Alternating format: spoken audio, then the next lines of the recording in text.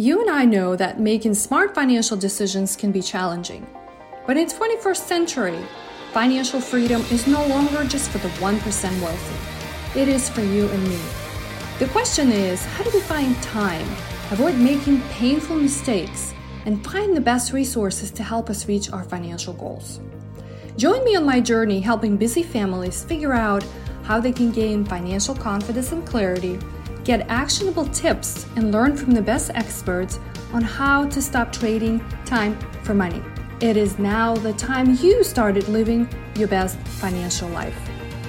My name is Anna Shergunina, and welcome to the Money Boss Podcast.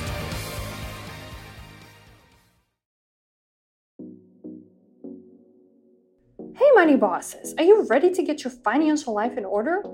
Once and for all, as soon as possible? Are you tired of living paycheck to paycheck? Do you often lose track of how much money you have to spend? Do you want to get your financial life together but just don't quite know how? I am with you. I've been there. I've struggled through all of these. And I know you owe it to yourself. You owe it to yourself to get better. So why do you continue to struggle? I know you can get your own money in order. It took me years to figure out. It took me years of pain, struggle, frustration, anger. But you don't have to go through all of that. You don't even have to get a financial planning degree like I did in order to be successful. Allow me to present to you my Money Flow System, a free playbook of how you can automate your finances, even if you hate budgeting. After you download this free playbook, you will never have to worry about budgeting, and who likes that budgeting thing anyway? You will stop accumulating debt and create a bulletproof plan of how to quickly pay it off. You will be able to pinpoint exactly what your income and expenses are. You will never have to miss a single bill again, and you will always have a solid idea of how much money is in each of your accounts. So head over to money-flowsystem.com to download my free Money Flow Playbook, a blueprint to streamline your finances in less than 5 weeks. Guaranteed. Head over to money-flowsystem.com. Hey Money Bosses, Anna's here and welcome back to the Money Boss Podcast. I'm excited today to share with you 5 year-end tax moves you can make now. I know that December can be busy with all the holidays and things that we're spending our time on and money.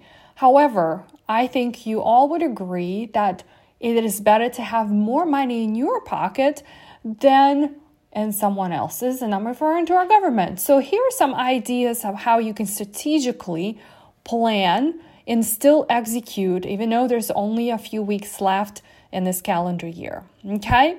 So number one, I want us to think about long term.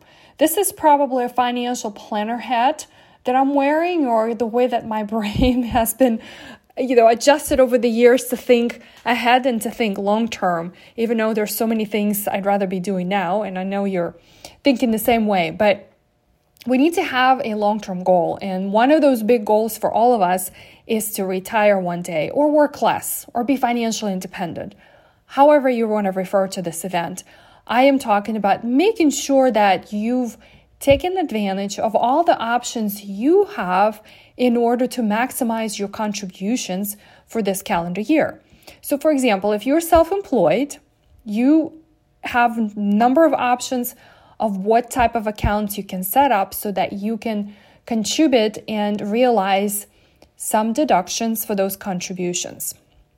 Now, if you're employed and you have a retirement plan at work, you're probably running against a really tight deadline if you haven't maximized your contributions. And I'm talking about a 401k type of a plan. Maybe you work for the government and you have a thrift savings plan, or you work for a nonprofit and 403b type of plan. They're all the same in terms of what happens and how you can defer some of your income. It is saved for retirement, and you also get a deduction on your income in your taxes in this calendar year. So check your pay stub Okay, pull it out right now on the screen and see how much have you contributed. This year, you could have saved $20,500, and then if you're over 50, there's additional catch-up contributions. So make sure that you're hitting those limits. Now, for self-employed friends, you have an extra few months to make sure that you get all of your finances in order, because I know as a self-employed or business owner, things can get really crazy at the end of the year. However, it's not even that. It's because there's some deadlines that are associated with filing your business and personal tax return. You actually have all the way until April, when you complete your final tax returns, to open and fund retirement type of accounts, such as traditional IRA, or if you're self-employed, SEP IRA. So my point here right now is for you to, if you haven't started making plans, at least look at where you are. Put some funds aside, because this is going to come in handy when you're completing your tax forms very shortly. Okay? All right. So moving on to number 2. I know we've had a very crazy year in the stock market and bond market as well, and just any market, really. I think probably should start by saying we had a very crazy year across the board. And I want you to start thinking strategically and maybe potentially benefiting from what has happened in terms of losses that we have seen, right, on our statements on our accounts. I know a lot of you are putting your heads in the sand and not looking and checking on things, but I think the strategy should be, how can we capitalize on it? So what I'm referring to here is called tax loss harvesting.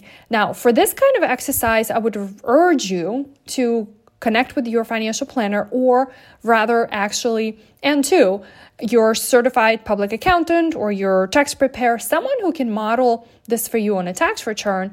But the point here is, how can you use the losses that exist on paper? So when you log into your account, and this is rather advantageous to do in your taxable account, not in your retirement account, but in your taxable or brokerage account.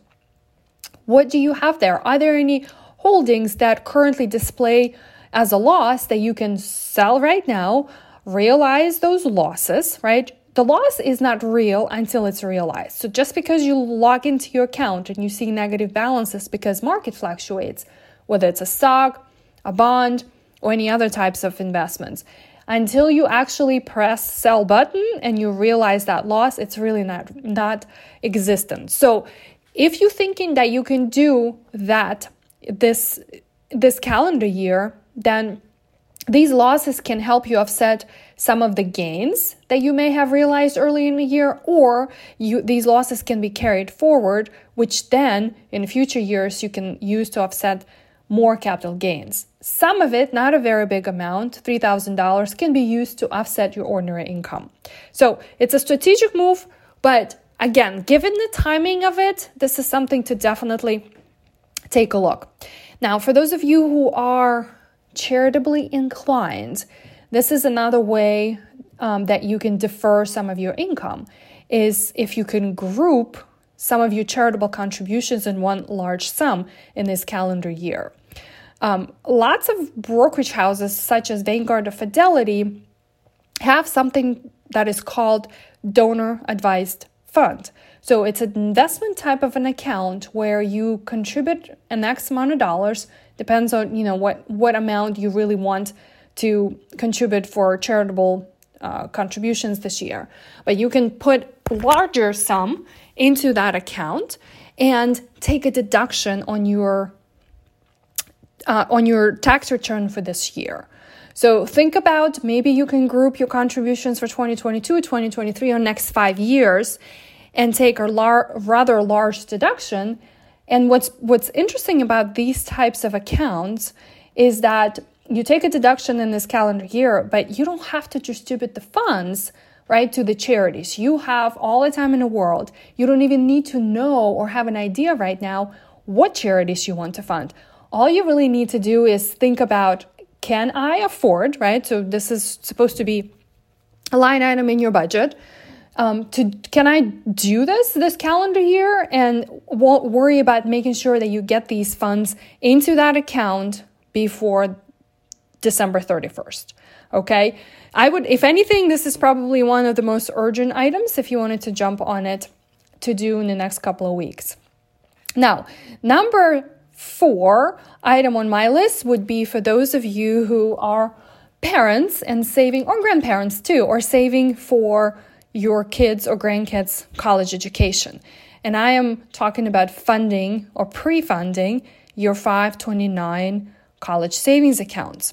There are about 35 states offer some sort of tax deductions for the contributions into these accounts. Now, for those of you who live in California, unfortunately, we do not get a state tax deduction for the contributions, even though we pay very high taxes here. Anyway, those are sunshine taxes that I am used to paying, right? Or I've had, over the years sort of grown into paying here, but there are other benefits of living in California. So back to the subject.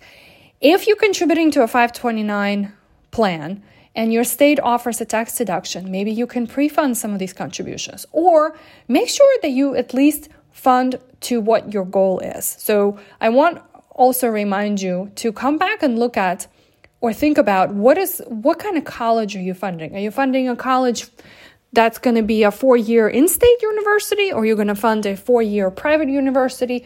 So what are those contributions on an annual basis or monthly basis needs to be? If you have an ability to pre-fund that, that's also great. But hopefully this is just a reminder for you to make sure that you do that. If your state does not offer a state tax income deduction, that's okay.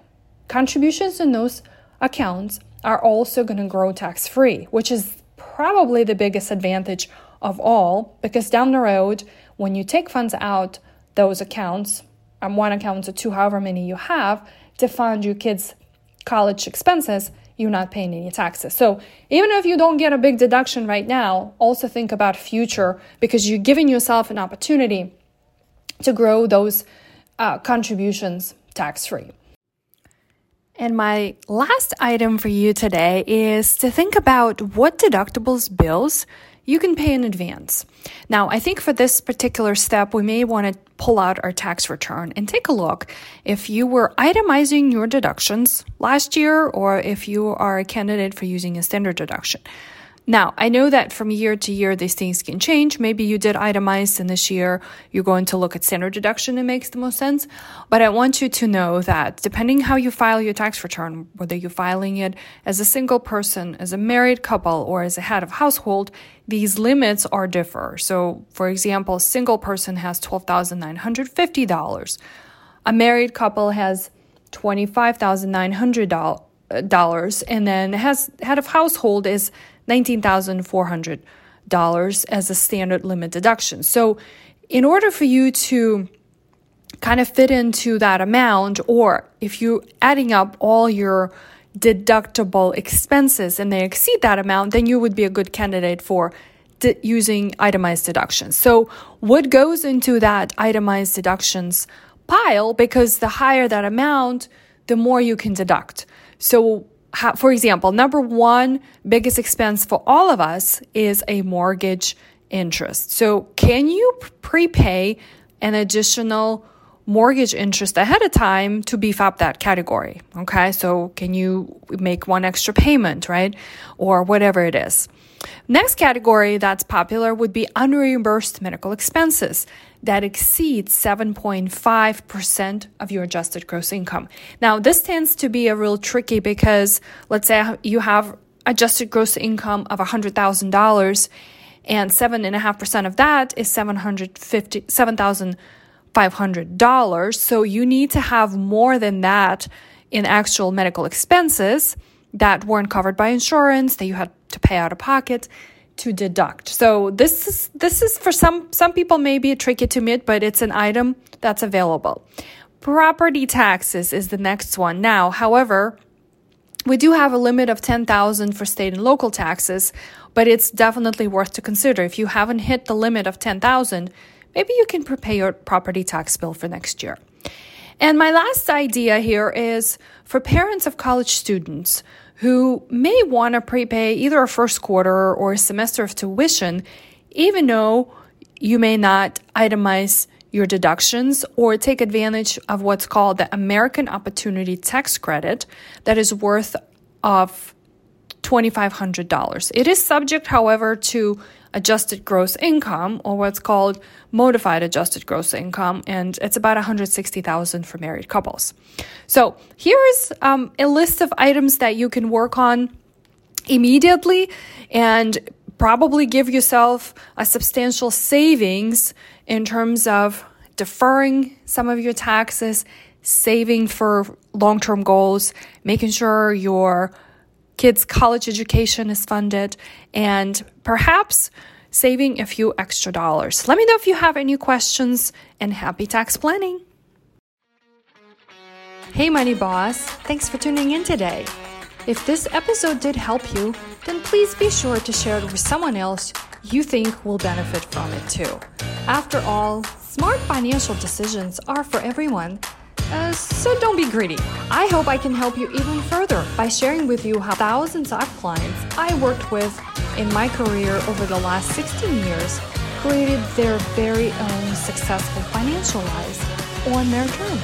It's hard for me to do this over an audio, and if you are ready for the next chapter in your life, then be sure to go to mainstreet-money.com to get your free resource guide to help you begin correcting top 6 financial mistakes I see people make all the time, such as not having clear financial goals, not having a handle on spending or saving for the future, not knowing how to get rid of all the debts, and of course, not having a clear strategy or plan on how to protect your hard-earned money. Until next time, remember, you are the boss of your money.